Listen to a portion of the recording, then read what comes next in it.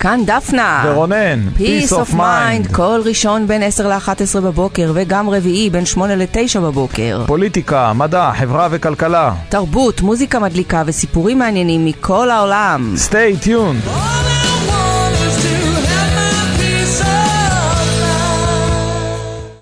Yes, good morning all our audience.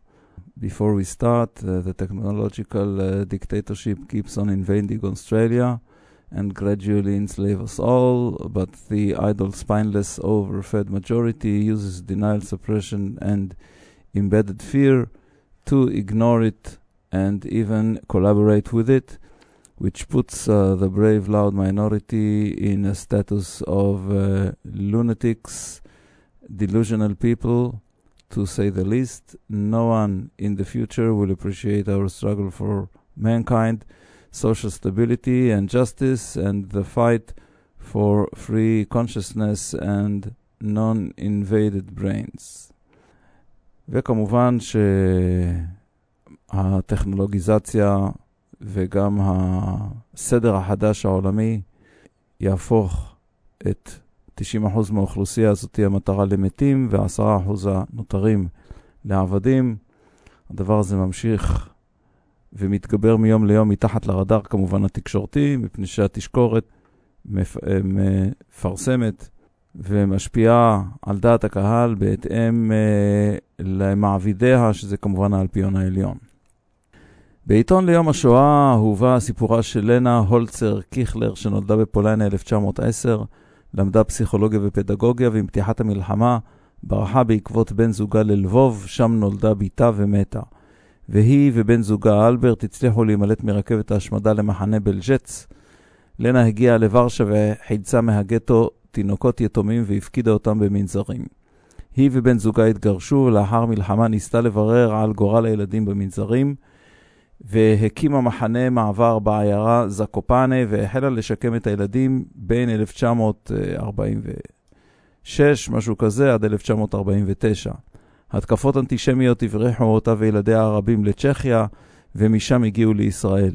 בעיקר לקבוצת שילר של ליד רחובות. בספרה 100 הילדים שלי תיארה את קשיי שרידות במלחמה ואת קשיי השיקום אחריה. היא התיישבה בגבעתיים וניהלה בעיר את מערך הפסיכולוגיה. היא נפטרה ב-1987, וביתה שירה זילברמן טורן למדה בבית ספרי. העיתון ראיין חלק מניצוליה. יעקב גוטרמן נולד בפלוצק ב-1935. הוא סיפר על ילדות מאושרת טרם המלחמה וסבל רב בגטו המקומי, רעב ומחלות. אמו הסתירה אותו בתעודות מזויפות כנוצרי, ובתחילת 1941 הושמדו כל 80,000 יהודי העיר. בין השורדים המעטים היו אמו חווה והוא, והמשפחה נמלטה למסתור בעיירה אוסטרוביץ, ואביו רשם את קורות הימים על גזרי עיתון ביידיש, ואלה הוחבאו בבקבוקים אטומים במרתף. לימים נתגלה האוצר והוחזר ליעקב ולמכון ההיסטורי בוורשה. בגיל 10 הגיע לבית היתומים של לנה קיכלר, ומשם הומלטו הילדים לישראל. ב-1950 הוא הגיע לישראל, עבר לקיבוץ העוגן, ושם נולד בנו רז גוטרמן, זכרו לברכה, ואימו נפטרה אחר כך. רז בנו, חייל בסיירת גולני, נהרג בקרב על הבופור בלבנון 1982. מאז הוא הפגין נגד המלחמה והפך לפעיל בארגוני השלום. אלה בראון נולדה במלינסק 1930, גורשה לגטו ברזנה ב-1941. אביה ברח לברית המועצות, ואימה וארבעה ילדים התגוררו בחדר אחד בגטו.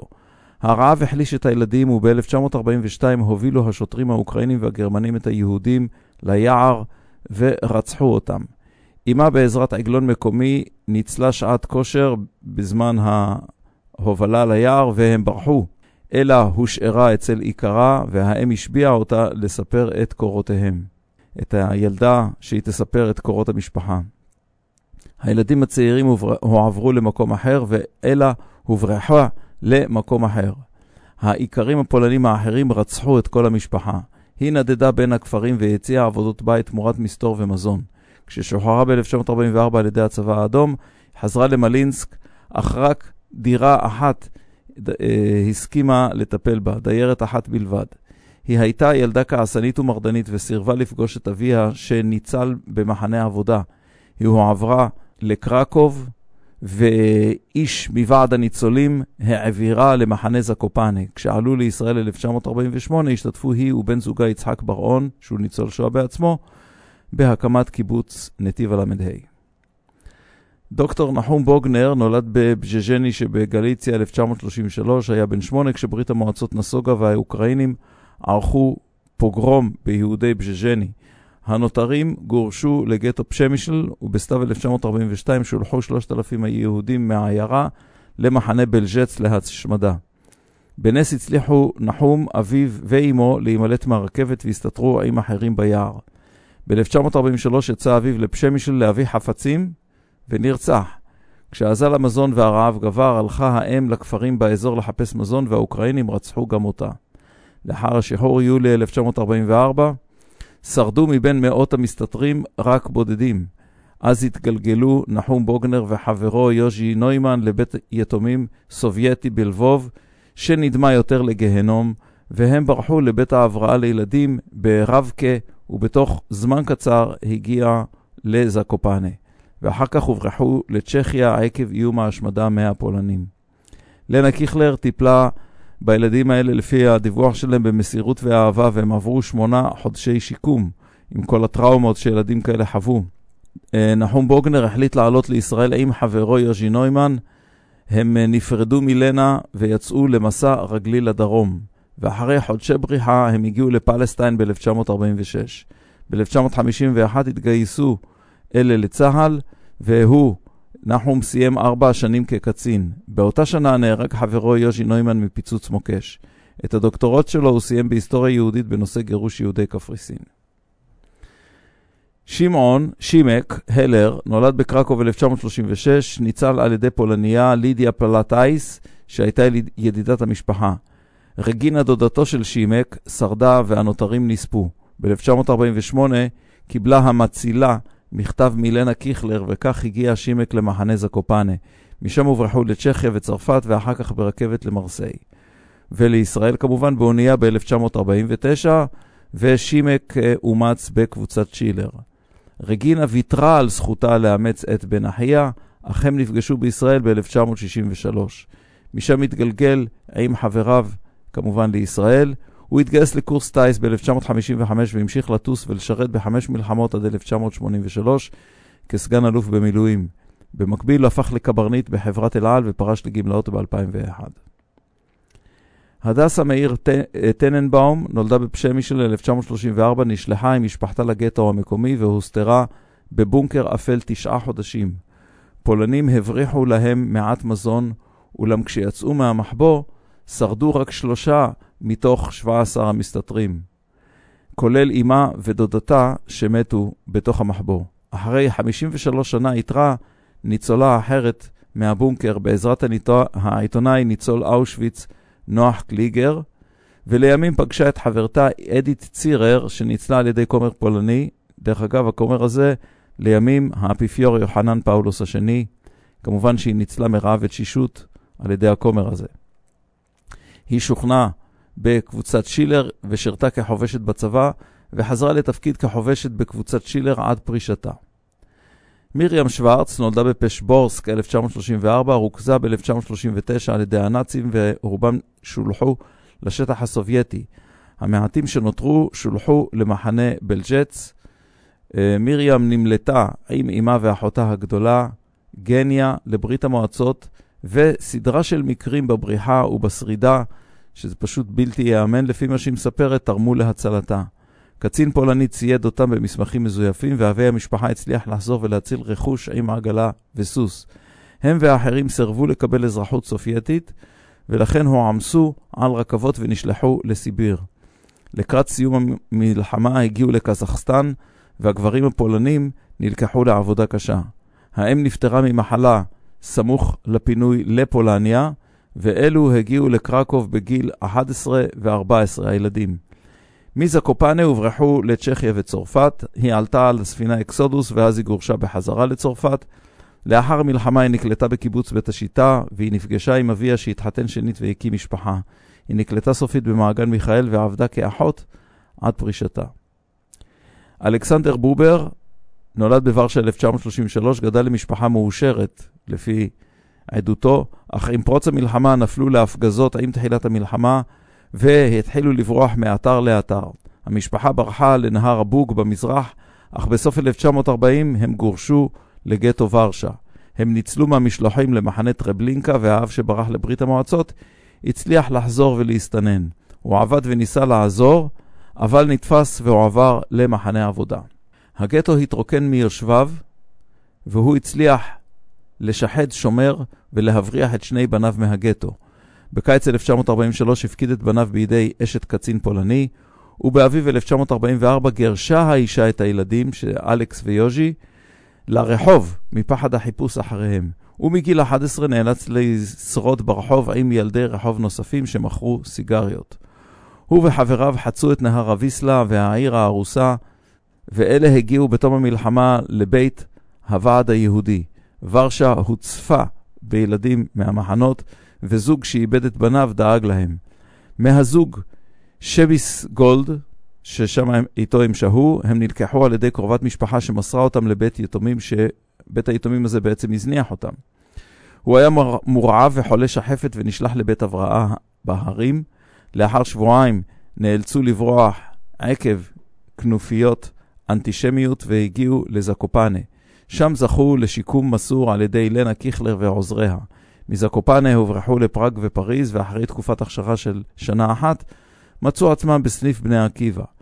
מהמלחמה שרדו בנוסף דוד ודודה. אשתו דהיום, מרים, הייתה חברתו במחנה השיקום. הם התעתנו ועזבו את קבוצת שילר לחולון ב-1961. ב-1982 רכש משק במושב לכיש, בו הוא עובד עד היום.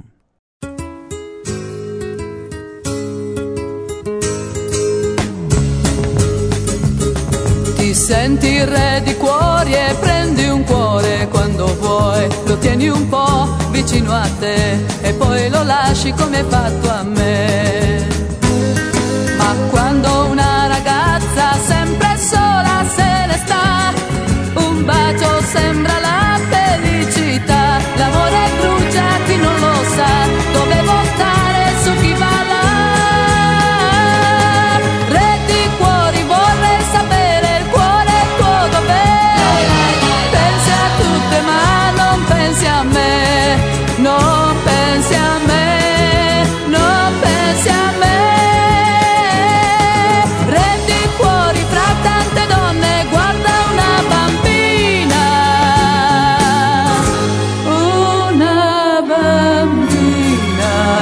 che riderà se ancora tu prenderai la sua mano. Allora sì che io vivrò l'amore bello ma io non ce l'ho.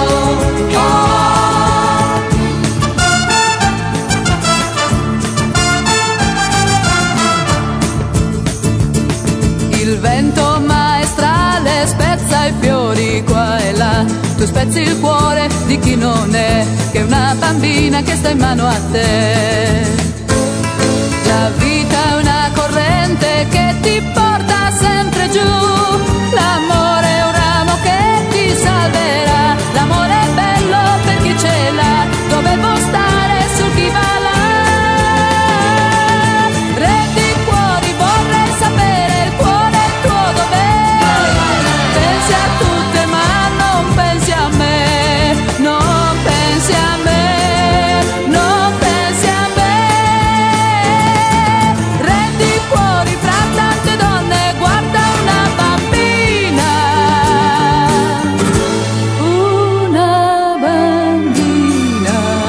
che riderà se ancora tu prenderai la sua mano.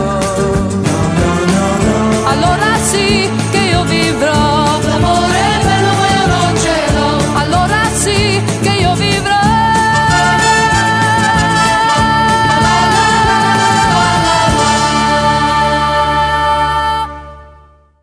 מספר כתבות מעיתון כלכליסט, מאי 2023, אני ליקטתי. אדריאן פיילוט, כתב כלכלי מארצות הברית, הזכיר את ניתוחו של דוקטור מוחמד אל-עריאן מבחירי הכלכלנים בעולם על בעיות האמינות של הבנק המרכזי בארצות הברית. בפרויקט סינדיקט, מאמרו האחרון ביקר בחריפות את מדיניות הריבית המוניטרית, בעיקר היושב ראש ג'רום פאוול. בעבר הזכרתי את מדיניות יושב ראש אחר מלפני 40 שנה, ארתור בארנס, ותרומתו למיתון דאז. יש לי השערה שיושב ראש הבנק המרכזי, ברצונו או לא, מושפע משאיפות פוליטיות של הממשל, אולם ללא ריסון הוא כמובן ייכשל. העלייה האחרונה של הריבית הזניקה ריביות בחדות, וגררה לפי העדויות של מנתחי שוק את הבורסות לנפילה חדה במשך כמעט שנה. בכירים אחרים בבנק המרכזי הואשמו בשימוש במידע פנימי ב-2020, והדבר פגע באמינות ג'רום פאוול.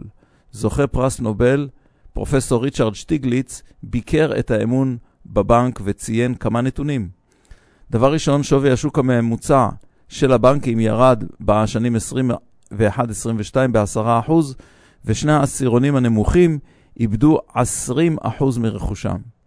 בהלת משיכה של הלקוחות בבנקים, $300 מיליארד, תמוטט חלק מהמערכת הבנקאית לפחות. העלאות ריבית בכל גוש ה-OECD ריסנה את העליות, אבל הפיחות עדיין 5% לשנה. פיחות הליבה, שזה כל הכלכלה, אבל ללא מזון ואנרגיה שהם מאוד מאוד תנודתיים, פיחות הליבה הפכה לגבוהה יותר מהפיחות הכללי. חוב ממשלתי ביחס לתמ"ג נמצא בעלייה מתמדת מאז 1970, מ-50% ל-138%. הממשל ויתר על חסינות המטבע עבור ריצוי ההמונים והגדלת החוב. הבנק המרכזי תולה בתעסוקה טובה, 3.5% אבטלה, זה בכלל לא רע. תקווה שהעלאת ריבית לא תוביל למיתון, ולכן העלייה נוסף של 2.5% בפתח עד רמה של 7.5% ריבית. גם הכלכלן הראשי של IMF, דוקטור פייר אוליביה גורינצ'ס, ומנכ"ל BIS, פרופסור אוגוסטין קרסטנס, לא מרוצים מהעלאת הריבית. נגיד הבנק בישראל, פרופסור אמיר ירון, מודאג אף הוא. צורך בהדבקת פער מול ארצות הברית לריסון קניית הדולר האמריקני באופן מסיבי, שיביא למיתון עקב עליית ריבית נוספת. נורית קדוש התייחסה לניצול הקאוס וחוסר המשילות המובנה בממשלת ישראל בצורה הזאת. הקמעונאים הגדולים ויצרני המזון מעלים מחירים בחדות, ובכך מאותתים אינפלציה. צו שעה חדש של מחירים מפוקחים של משרד האוצר גרר מרד קניות של הקמעונאים מהיצרנים, ומשרד האוצר כשל. גלי התייקרות עזרו מעט ליצרנים והרבה למשווקים. עליית ריבית גרמה להוצאות יתר של משקי בית צעירים על המשכנתה, ולכן הרבה פחות על בריאות ומזון. אין להם כסף. ועדת הכנסת דנה שוב בהגבלים של מיזוגים בין ספקי על, אך לדעתי צעדים כאלה לא יפגעו בכוח טייקוני הקמעונאות. תומר גנון התייחס לחוות דעת של הסנגור הצבאי הראשי, עורך דין ענת מיסד כנען, וסגן יועץ המשפטי לממשלה לענייני פליליים, שהיא עורך דין עמית מררי, לגבי עדויות של תוכנות ריגול שהופעלו ללא אישור במשטרה, הפרקליטות ובשב"כ, נגד פרטיים ונגד חברות, כולל השתלת תוכנה במחשבים אישיים ומרחוק.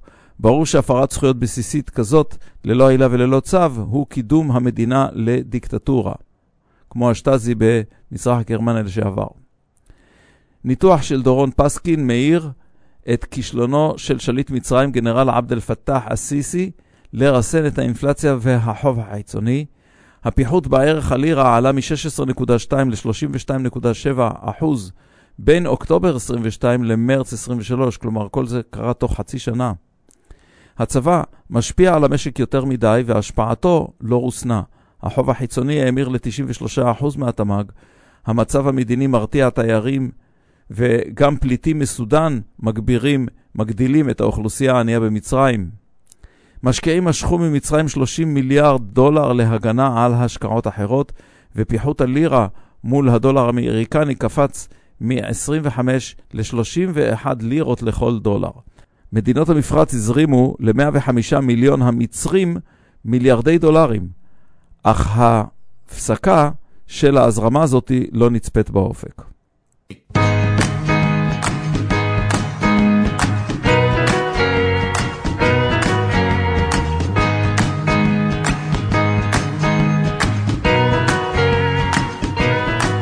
כשנולדתי מזמן אז הייתי קטן, זה קורה, זה טבעי, זה ידוע.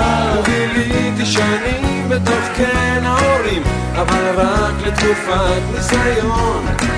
בעזרת השמיעה גם פיתחתי שפה שעזרה לי בתחום התקשורת, ופיזרתי לעתים צירופים של מילים בתקווה להסביר את המצב.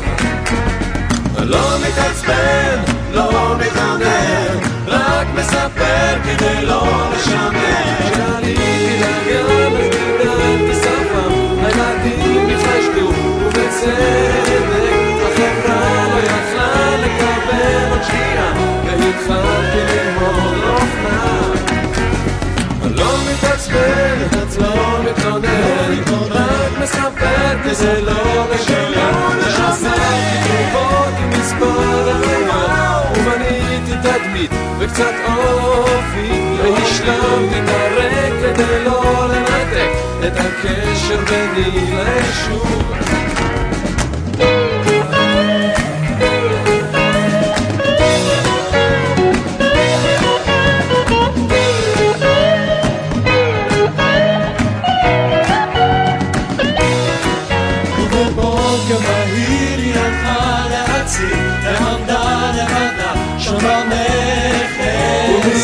ובדקה היא נתנה לי ידה, ונשאתי אותה בלי ניסים.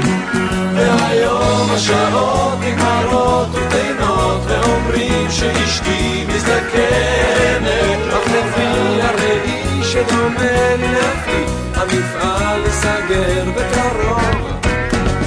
לא מתעצבן, לא מתענן, רק מספר כדי לא לשמר. עובר את הימים, כי ככה רוצים, עושה עניינים, אבל בלי להגזים.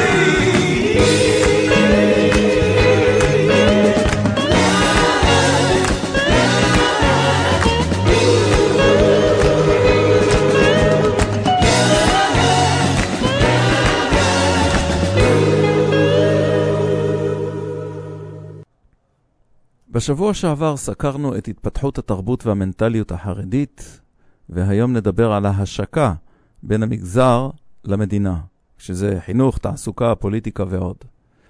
החינוך מגיל צעיר חשוב מאוד, ולכן מוקדש לו זמן ומשאבים רבים. כדי לעורר הגעה ללימוד שהוא אילוף, מורם ההישג הלימודי לרמת מעמד חברתי. ככל שאתה יותר מלומד, ככל שאתה יותר לומד, אתה שווה יותר. כדי למנוע זליגה תיאולוגית ותודעתית כמו באסלאם, מושם דגש על שינון רב בגיל צעיר, ועל למידה תהליכית של המסלול בין התיאולוגיה לפסיקה וההלכה, שכמו 13 עמידות לניתוח הלוגיקה של הכתבים, של כתבי הקודש. הנושאים האמוניים מונחלים ביד קשה בגיל צעיר למניעת ספק, כדי שאנשים יפסיקו לחשוב מחוץ לקופסה, בדיוק כמו באסלאם או בקומוניזם או בתנועה הקיבוצית. כיוון שצעירים נוחים להשפעה, משתמשים המורים במניפולציות נפשיות לשכנע ולרתום את הדרדקים ללימוד אינסופי. הפחדה ואשמה, השתקה, מתנות, מיסטיקה, סדר יום ארוך מאוד, כפייה, הסתה נגד השונה, שגרה אינסופית של תקסים כמו תפילה, תבילה, לבוש, וכמובן סגירה בתוך השטטל הקטן שלהם, לא משנה באיזה עיר. הלימוד מתחיל מגיל 3 או 4, והשלב הראשון מסתיים בגיל 12 עד 13. בנות מופרדות מבנים. במעבר לישיבה קטנה לבנים, נערכת תחרות של הישגים ומעמד, והפרדה כמובן לפי גזע וייחוס. לישיבות האשכנזיות יוכנסו מיעוט ספרדי, שהם המעולים בלבד. לבתי ספר לבנות אין חשיבות תורנית, רק הכשרת משרתות למשפחה והקהילה. אין צורך לבחור עילויי תורה ממגזרים נחותים. לכן יש הדרה מוחלטת של מזרחיות מבתי ספר לאשכנזיות. האליטה המזרחית זכרית מגיעה לכל ישיבה שתרצה, כולל ישיבות אשכנזיות מעולות. דלת העם המזרחי לא יזכו לחינוך משמעותי כלל, אלא יירתמו לצבא החזרת העטרה ליושנה וחיילים בפוליטיקה המגזרית. בישיבה קטנה, שזה גילאי 12 עד 18, תינתן שעת צהריים כמנוחה, ואחר כך לימוד עד הערב. המתמידים והמעולים ימשיכו ללימוד עד הלילה ומעבר לכך. חופשים ניתנים בחול המועד פסח, סוכות, ושבועיים בחודש אלול, שזה מה שנקרא בין הזמנים. הישיבה בה למד הצעיר הופכת לחלק מזהותו, חברות לשנים רבות, מדרוג חברתי בהתאם למקום שבו הוא ישב, שבו הוא למד וכן הלאה. אלו משפיעים גם על רשימות שידוך החל מגיל 18. חלק מהווי הישיבות העיליות הוא חיבור טקסי לכינוסים עם גדולי הקהילה, כמו לדוגמה מפגשים עם אדמו"רים, עם ראשי ישיבה, עם גדולי תורה. אלו מכונסים לשולי הקהל של התיש. התיש הוא שולחן כיבוד של הנהגת העדה. אצל החסידים הם מייחסים לאדמו"רים וזרעם תכונות אלוהות, וכך יוצא שחסידים מתקוטטים על מנת פירורים של הלחם שממנו אכל האדמו"ר. עבודת אלילים לכל דבר. ב-1949 קבע חוק חינוך חובה במסגרת מגיל 5 עד 13, וב-1953 הוא קבע חוק חינוך ממלכתי. כי ילדי חרדים מחויבים בחינוך, אבל החינוך החרדי מופרד מתקני הלמידה של החינוך הממלכתי, חילוני והממלכתי דתי. זו הייתה התחלת ההפרדה של מדינות חינוך שונות בתוך ישראל. האוטונומיה המגזרית הפכה להיעדר אכיפה ושליטה. התקצוב הממלכתי הוגדר לפי ראש ובכפוף ללחצים קואליציוניים. אך התקציב בפועל לא הגיע במלואו לילדים, וההוצאה על הילדים לא פוקחה עקב מידור המגזר ממשרד החינוך והאוצר. וכך קרה שפשוט הפרנסים של מערכת החינוך הזאת גרפו הון על חשבון הילדים. בשנות ה-70 התנתה המערכת פטור מלימודי ליבה בהקטנת תקצוב לכדי 40% מתלמיד רגיל. זאת אומרת, אתה רוצה לנהל מערכת שאיננה כפופה בכלל לתקנים של מערכת החינוך הממלכתית, אין בעיות, אתה תקבל רק 40%. הפטור הזה רושש לכאורה את המוסדות, אבל הוא יקנה עצמאות מוחלטת, כי מדובר במדינה מתוך מדינה, והפרדה בין רשות חילונית לחינוך חרדי. ההשלמה בוצעה על ידי תקצוב חריג ועוקף של המשרד, על ידי ייסוד עמותות בשליטת ההנהגות השונות במגזרי החרדים השונים. כלומר, המגזר החרדי הסכים לקבל לכל תלמיד שלומד ללא פיקוח פחות מ-50% מתקצוב של ילד רגיל בחינוך הממלכתי. ולכן הקימו פרנסי המגזר מוסדות בתת תקצוב, בתנאי עוני והזנחה, זה פשוט התעללות בחסרי ישע, והשקיעו בכל תלמיד הרבה פחות מה-50% שהם קיבלו, 40% שהם קיבלו, ואת השאר הם שלשלו לכיסם. משהו שמזכיר כיום את הפרטת מערכת הכליאה בארצות הברית. התחייבות המגזר ללימודי ליבה הפכה לתרמית על ברוב המוסדות, אלה שכן התחייבו, וגם במוסדות דתיים אליהם הוסללו תלמידים מזרחיים ברמה נמוכה.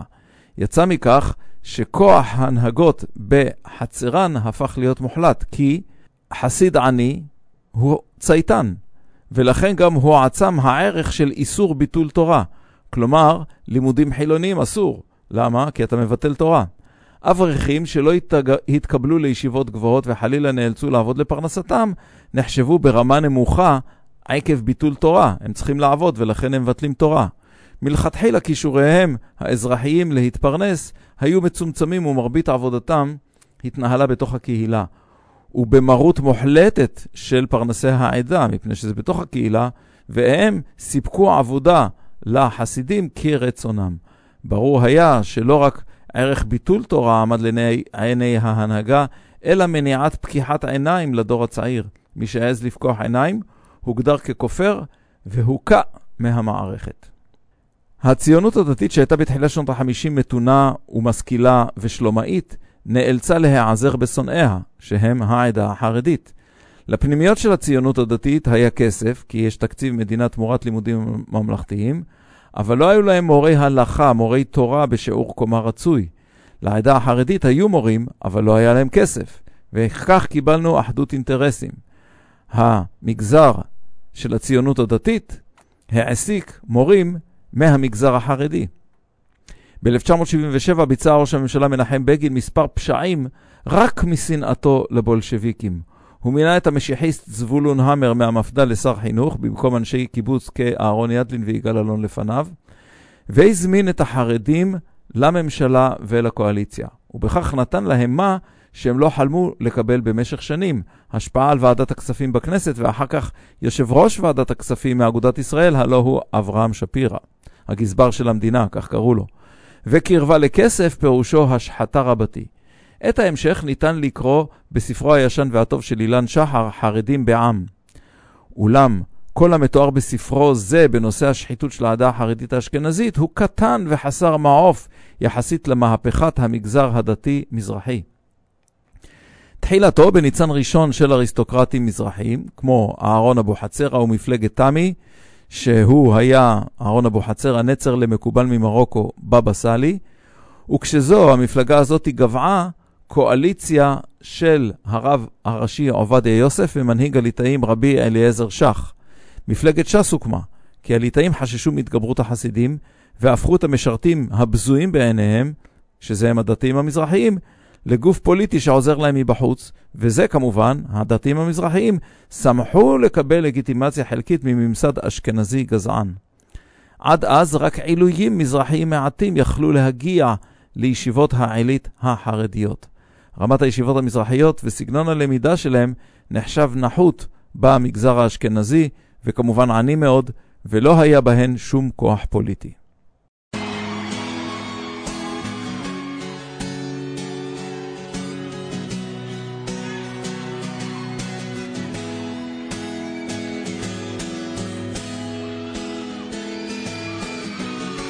Iba sin luz, iba sin sol, iba sin un sentido, iba muriéndome,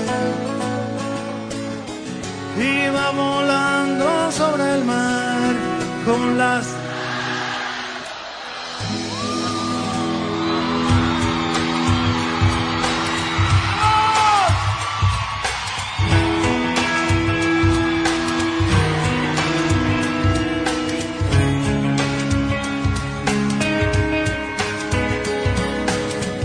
Iba caminando por las calles empapadas en olvido.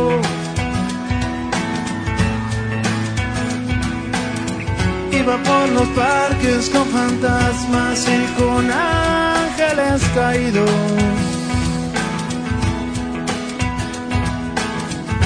Iba sin luz, iba sin sol, iba sin un sentido, iba muriéndome. Iba volando sobre el mar con las alas rotas. Ay, amor, apareciste en mi vida y me curaste las heridas. Ay, amor, eres mi luna, eres mi sol, eres mi pan de cada día.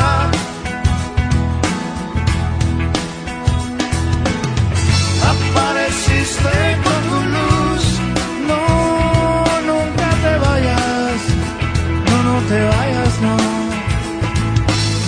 Tú eres la gloria de los dos, hasta la muerte. Oh. En un mundo de ilusión, yo estaba desahuciado, yo estaba abandonado. Sin sentido, pero llegaste tú. Ay, amor, tú eres mi religión. Tú eres mi sol. Abre el corazón, abre el corazón.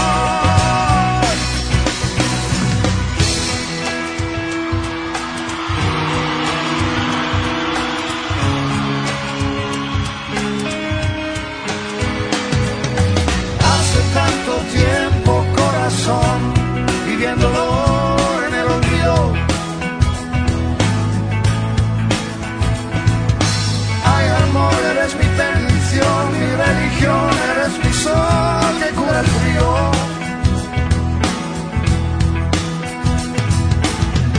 Aparece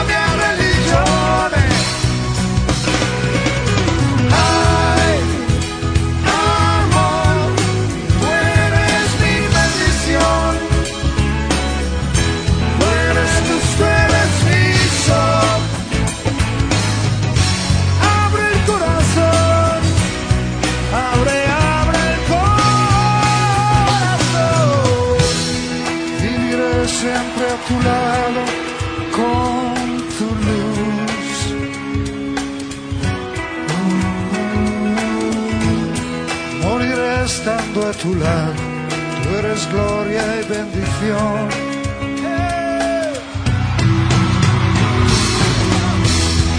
Eres tú mi bendición, eres tú mi religión.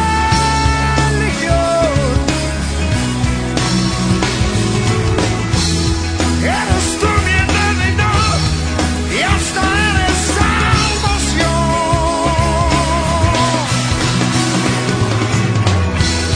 No tenía nada y hoy te tengo con la gloria, con la gloria, con la gloria. Amor, amor, amor, amor, amor. Eres tú mi bendición. Tú eres mi luz, tú eres mi sol.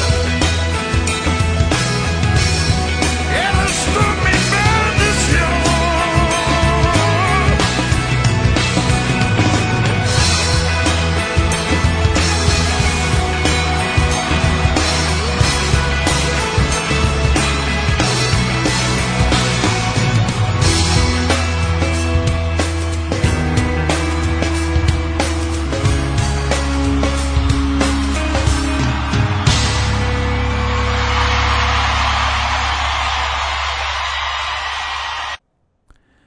נוכל פסיכופת צעיר הצליח להתברג לצמרת המפלגה, וזה אריה דרעי כמובן, ולהדיח במניפולציות שונות את מנהיג המפלגה רבי יצחק פרץ ומקורביו ולהתמנות במקומו. התיאבון שלו גדל והוא הצליח לתמרן פוליטית, ארגונית ועסקית את האדמו"ר הבלתי מעורער עובדיה יוסף.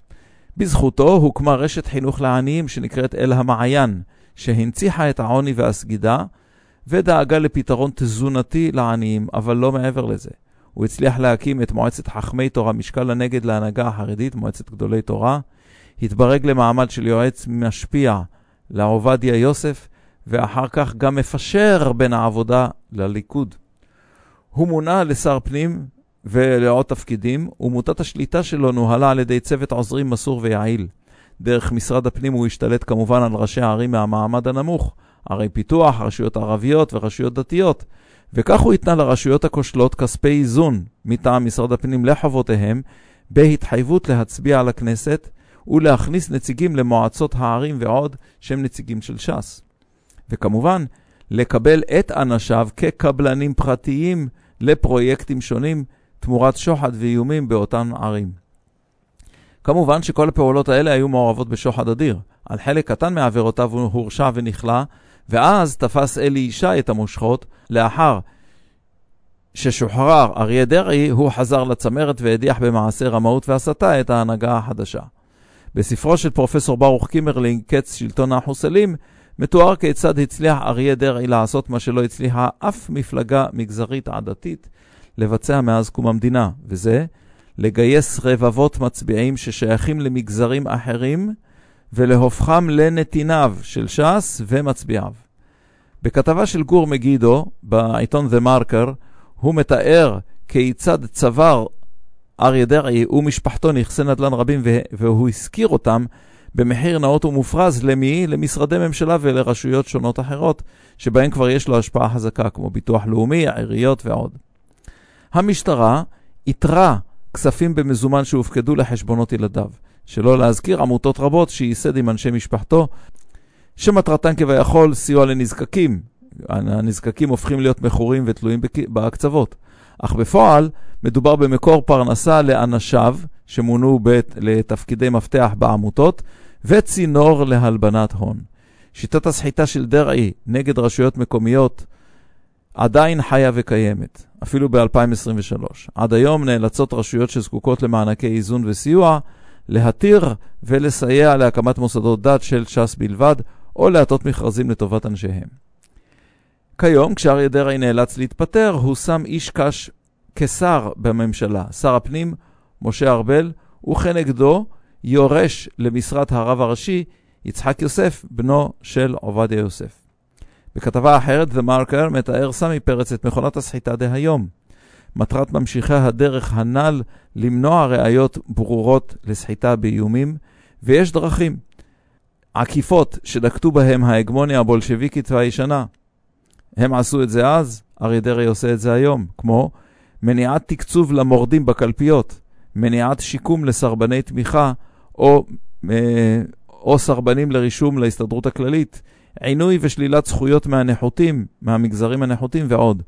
מתחת לעיני הציבור החילוני מתחוללת מלחמה בין ש"ס המזרחית לאגודת ישראל ודגל התורה האשכנזיות. נושא נוסף, פעם בכמה שנים מנסה העיתונות לרכז מחשבות על העתיד. לעתים מאורע או יום זיכרון הוא העילה, ולעתים סתם צבר מאמרים. עיתון הארץ הביא אוסף די מקרי לקראת סוף 2022, המנסה לנחש את העתיד. הספקנים טוענים שנוכחות ברבור שחור וברבור אפור חזקה מדי כדי לנחש, אך לדעתי ניתן לנחש כיוונים כלליים. בהסתמך על העובדה המוכחת שמבנים נפשיים בציבור ומבנים ארגוניים במדינות מגיבים די דומה כבר אלפי שנים, ובהינתן היכולת להתאים חיזוי למצב פתיחה. את כל הדברים האלה לכן אפשר להגביר את סיכויי ההתגשמות של החיזוי. ברור שהמצב המדיני באימפריה הרומית היה שונה מהאיחוד האירופי, כן? אולם תסמינים להידרדרות ב-1990 או בשנת 370 מראים דמיון. בכתבה של נדין אבו לבן מנסה היא להראות את התקווה שמפיחה בעיר קטנה בגליל, עראבה, 27,000 נפש, כשעד היום הוטלו עליה מגבלות בנייה רבות מחוץ לעיר ובתוכה. מה לעשות? העיר הלכה והצטופפה, והחליטו מה שנקרא משרדי הממשלה, בייחוד ממשלות לאומיות, להגביל את ההתרחבות שלה. מה עוד? שכמובן ערים ערביות היו גדולות בפלישה לשטחים ציבוריים. ההבטחה בתוכנית 1043 היא תוספת של 5,000 יחידות דיור ו-540 דונם למסחר ותעשייה קלה. בעיר יש קרקעות פרטיים רבים, מה שמקשה על פיתוח שטחים ציבוריים, כמו דרכים, מסחר, מבני ציבור. פשוט זה של בני המקום, והם לא מוכנים לוותר על האדמות שלהם. אצלם זה דבר קדוש. ומאידך, נמנעת הממשלה לאשר בנייה מגובבת של בנייה פרטית ומשפחתית, וכל זה דחף לבנייה בלתי חוקית. וכיוון שהאכיפה דלה, אז היא גם אפשרית. הבנייה בלתי חוקית. ממשלות ישראל, מחשד בלתי פוסק, מנעו מהעיר לקבל שטחים ירוקים מסביבה, כאלה ששייכים למדינה והוכפפו למועצה אזורית פסגה וסמוכה. ערבים צעירים עברו לערים מעורבות או לערים יהודיות. עליי להזכיר כמה נתוני פתיחה שהם כנראה לא ישתנו. דבר ראשון, החברה הערבית היא שבטית, כלומר אין נאמנות ומרות לחוק המדינה, אלא רק לאינטרס השבט והמשפחה בלבד. ולכן בנייה פיראטית ופלישה תתרחש מתי שרק אפשר. אנחנו רואים את זה במגזר הבדואי, אנחנו רואים את זה בכל המגזר הערבי, גם בצפון, אין הבדל. הדבר השני, חוסר האמון בין חמולות, וכמובן קרבות דמים ביניהם, הכוחנות והאלימות כדרך חיים, כל הדברים האלה רק יגבירו את מאבקי הדמים, מה שכמובן זה ימשיך מפני שאין אכיפה של חוק. כיוון שמדינת היהודים איננה מרות, איננה לא נחשבת מרות שניתן לכבדה, כבוד המרות מתקבל רק באלימות דכאנית, אז עוני פיזי של התושבים גורר פשיעה, ואין לפשיעה הזאת ריסון בתוך העיר, מפני שהמשטרה לא נוכחת. דבר נוסף זה מצב של בניית רבי קומות, שבהם יחיו בשלום בני חמולות שונות ודתות שונות.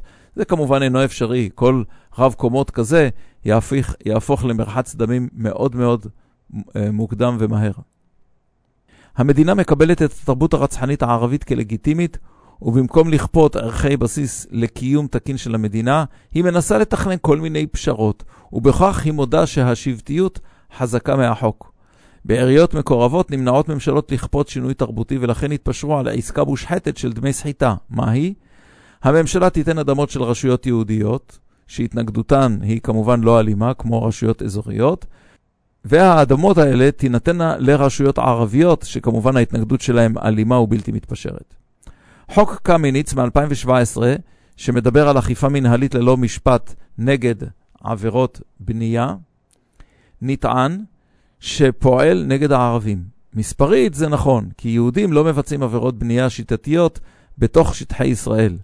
ראש העיר של עראבה, עומר וואקד נסר, מזהיר נגד האלימות עקב המצוקה. המצוקה כמובן הכלכלית. אך מדובר כאן במשחק של הביצה והתרנגולת. מה קדם למה? האוכלוסייה הערבית הצעירה רוצה פתרון למגורים בעיר, אבל מפחד החמולה היא לא מוכנה לוותר על אינטרס השבט, שזה הקצאת קרקעות. ברור שללא תוכנית פינוי, בינוי ובנייה לגובה, ועם כפיית ויתור על קרקע תמורת תשלום, לא ייתכן שיקום עירוני אמיתי. התוכנית הנוכחית נולדה בחטא, מתן 6,000 דונם לעיר, מבלי לדרוש תוכנית בינוי ערים חדשה, שמשמעותה זה בעצם לכפות ויתור של החמולות על שטחים ואורחות חיים. תתחילו לוותר ואז תקבלו. בעיר הוקם מתנס, אך מרכז רפואי לדוגמה לא הוקם. העירייה טוענת שמרכז רפואי יעסיק רופאים מקומיים.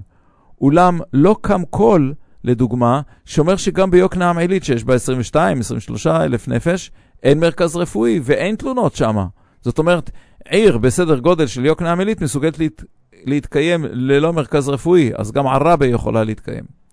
כלומר, האינטרס האמיתי של עיריית עראבה אינו האינטרס העירוני בכללותו, כי אין דבר כזה.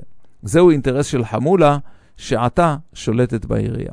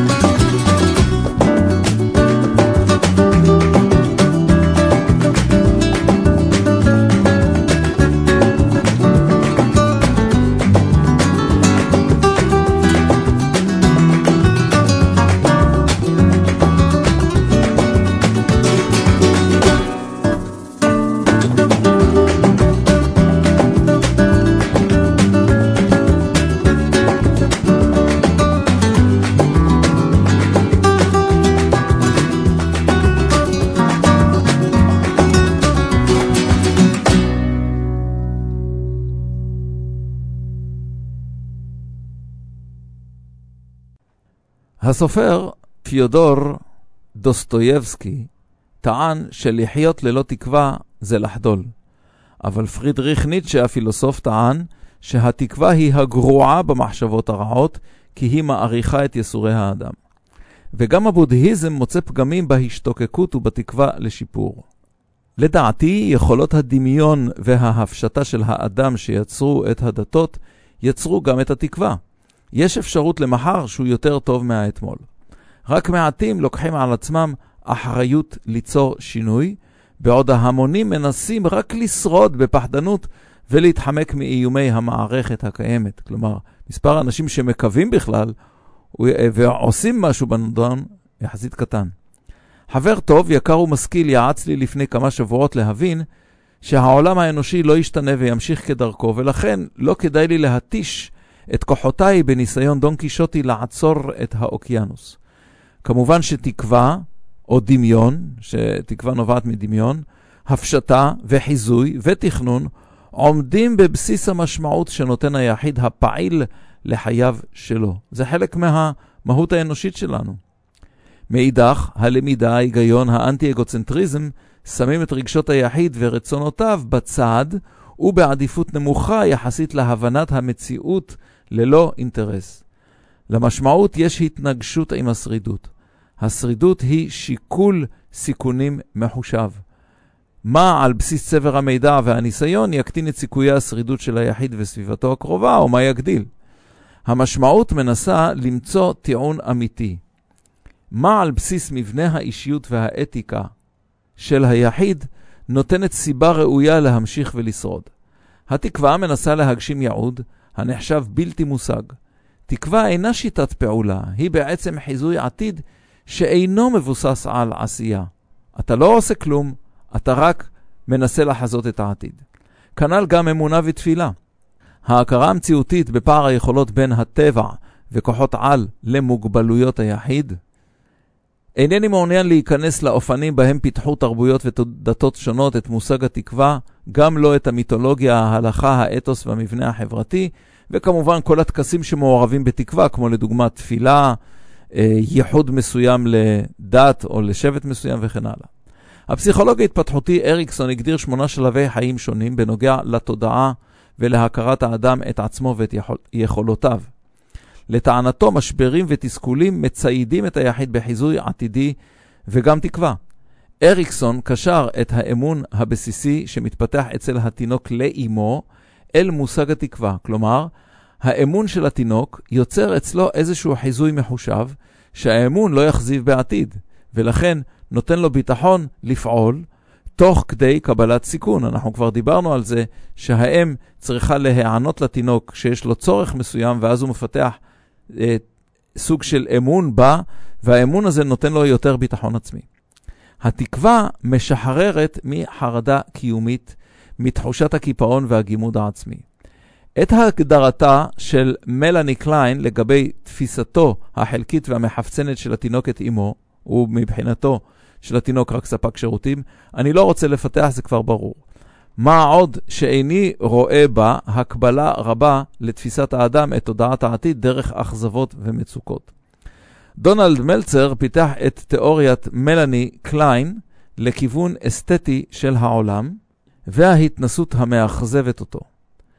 האם האכזבות נתפסות אצל תינוק כמעילה באמון, ולכן שנאת מושא התקווה? מי זה מושא התקווה, האם או האב? אולי, אבל זהו שלב הכרחי בלמידה. ולאו דווקא ביחסי אהבה שנאה עם ההורה, בו התינוק נותן ביטחון. לדעתי, ההגדרה של דונלד מלצר, מהי בגידה, לא הגדירה במדויק את הפער בין התקווה ומעורריה, ראו מנהיגים חריזמטיים לדוגמה, לנפילה כואבת למציאות, כמו לדוגמה התפכחות ממשיחים או התפכחות מהורים מזנחים וכן הלאה. לדעתי, ככל שהיחיד מכיר באפסותו או סבילותו, הוא נוטה להשליך את התקווה על מעורר התקווה. מי מסוגל לעורר בי את התקווה? טוב, אז אני משליך עליו את הביטחון שלי. וזהו סוג של תלות נפשית, בעוצמה של התלות הפיזית של תינוק באמו. המנהיג המחזיב מעורר שנאה כעומק הנפילה למציאות ושבר התקווה. לפי דנטה אליגרי בקומדיה האלוהית, משולה הפרידה מהתקווה לשערי גהנום. אני מניח שמשיכתו של דנטה אליגרי למיסטיקה הנוצרית השפיעה על הגדרתו זאת. בניסיוננו האישי, אנו עדים לבני אדם שאיבדו תקווה. למה? עקב השלכת אמונם המוחלט, נגיד על מנהיג חיצוני, אמיתי או דמיוני.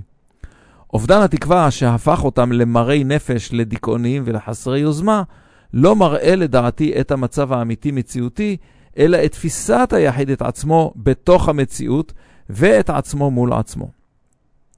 יכולת, פרשנות, אמון עצמי, כלים וכו'. לעתים משמשת התקווה, גם אם מייפה את המציאות, סוג של שרידות נפשית. העדפת המחשבה החיובית ומתן משמעות אופטימית על דיכאון, על אכזבה ועל גימוד היכולת האישית. בעיקר מוכר אצל כאלו שחוו אכזבות חוזרות ונשנות. עוד נושא לסיום, קידוחי טבעות בעצים עתיקים, בחינת שכבות סלע וקידוחי שכבות קרח בכתבים, הצליחו ללמד את המדע את ההיסטוריה של האקלים באופן מדויק. שעות האקלימיות לדוגמה בין השנים 538 ל-541, ב-1871 ל-1890, וכן הלאה שהשמידו חלק גדול מאוכלוסיית אירופה והודו וסין. דבר נוסף, התמדברות צפון אפריקה ודרום אסיה בין השנים 2000 ל-8,000 שנה לפני הספירה, שגרמו לניוד של אוכלוסיות. עידן הקרח האחרון ושואת סיומו בין השנים 20,000 ל-30,000 לפני הספירה, ששינו את עולם היונקים ואת צמחי העל בעיקר, ומטאור שהשמיד 90% מהחי והצומח לפני 60 מיליון שנה. מדע האקלים יכול להיעזר בהיסטוריה כדי לאמוד את סיכויי ההישנות של שעות כאלה. החיפוש הנ"ל הפך עממי ומבוקש לפי כמות הסרטים והצפיות שאנחנו רואים, ומסקנה העיקרית הייתה ששינוי האקלים ב-150 השנים האחרונות היו ועודם דרמטיים הרבה יותר מ-2000 שנים שלפניהן.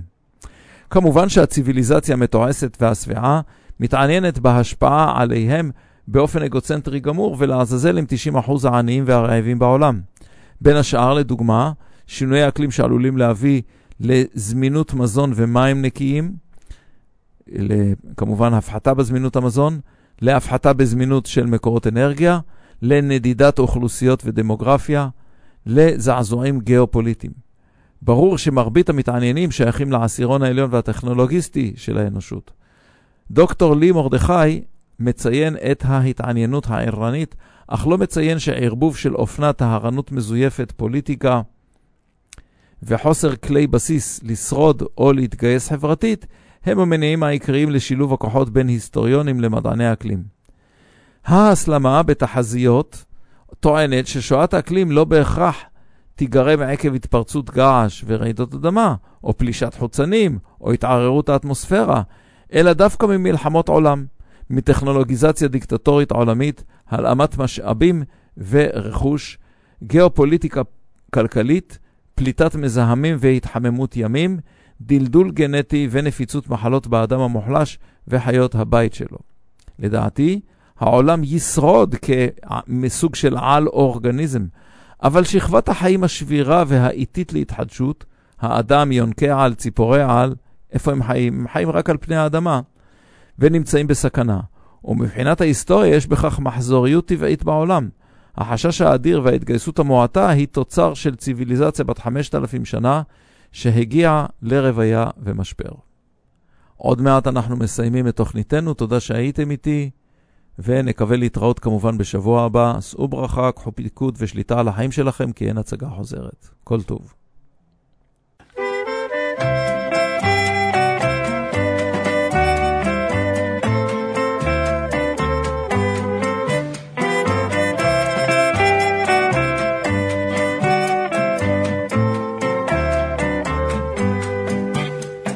Ta mère t'a donné comme prénom salade de fruits. Oh, quel joli nom!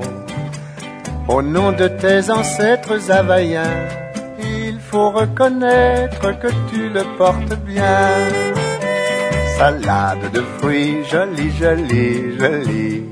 Tu plais à mon père, tu plais à ma mère. Salade de fruits, jolie, jolie, jolie. Un jour ou l'autre, il faudra bien qu'on nous marie.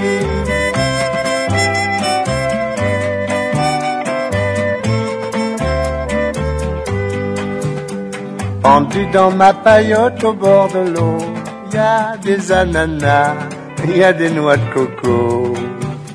J'en ai déjà goûté, je n'en veux plus. Le fruit de ta bouche serait le bienvenu.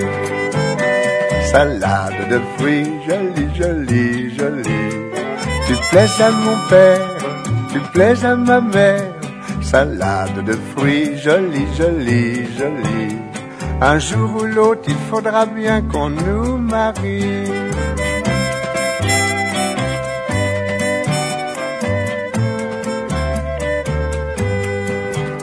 Je plongerai tout nu dans l'océan pour te ramener des poissons d'argent avec des coquillages lumineux. Oui, mais en échange, tu sais ce que je veux. Salade de fruits, jolie, jolie, jolie. Tu plais à mon père, tu plais à ma mère. Salade de fruits, jolie, jolie, jolie. Un jour ou l'autre, il faudra bien qu'on nous marie.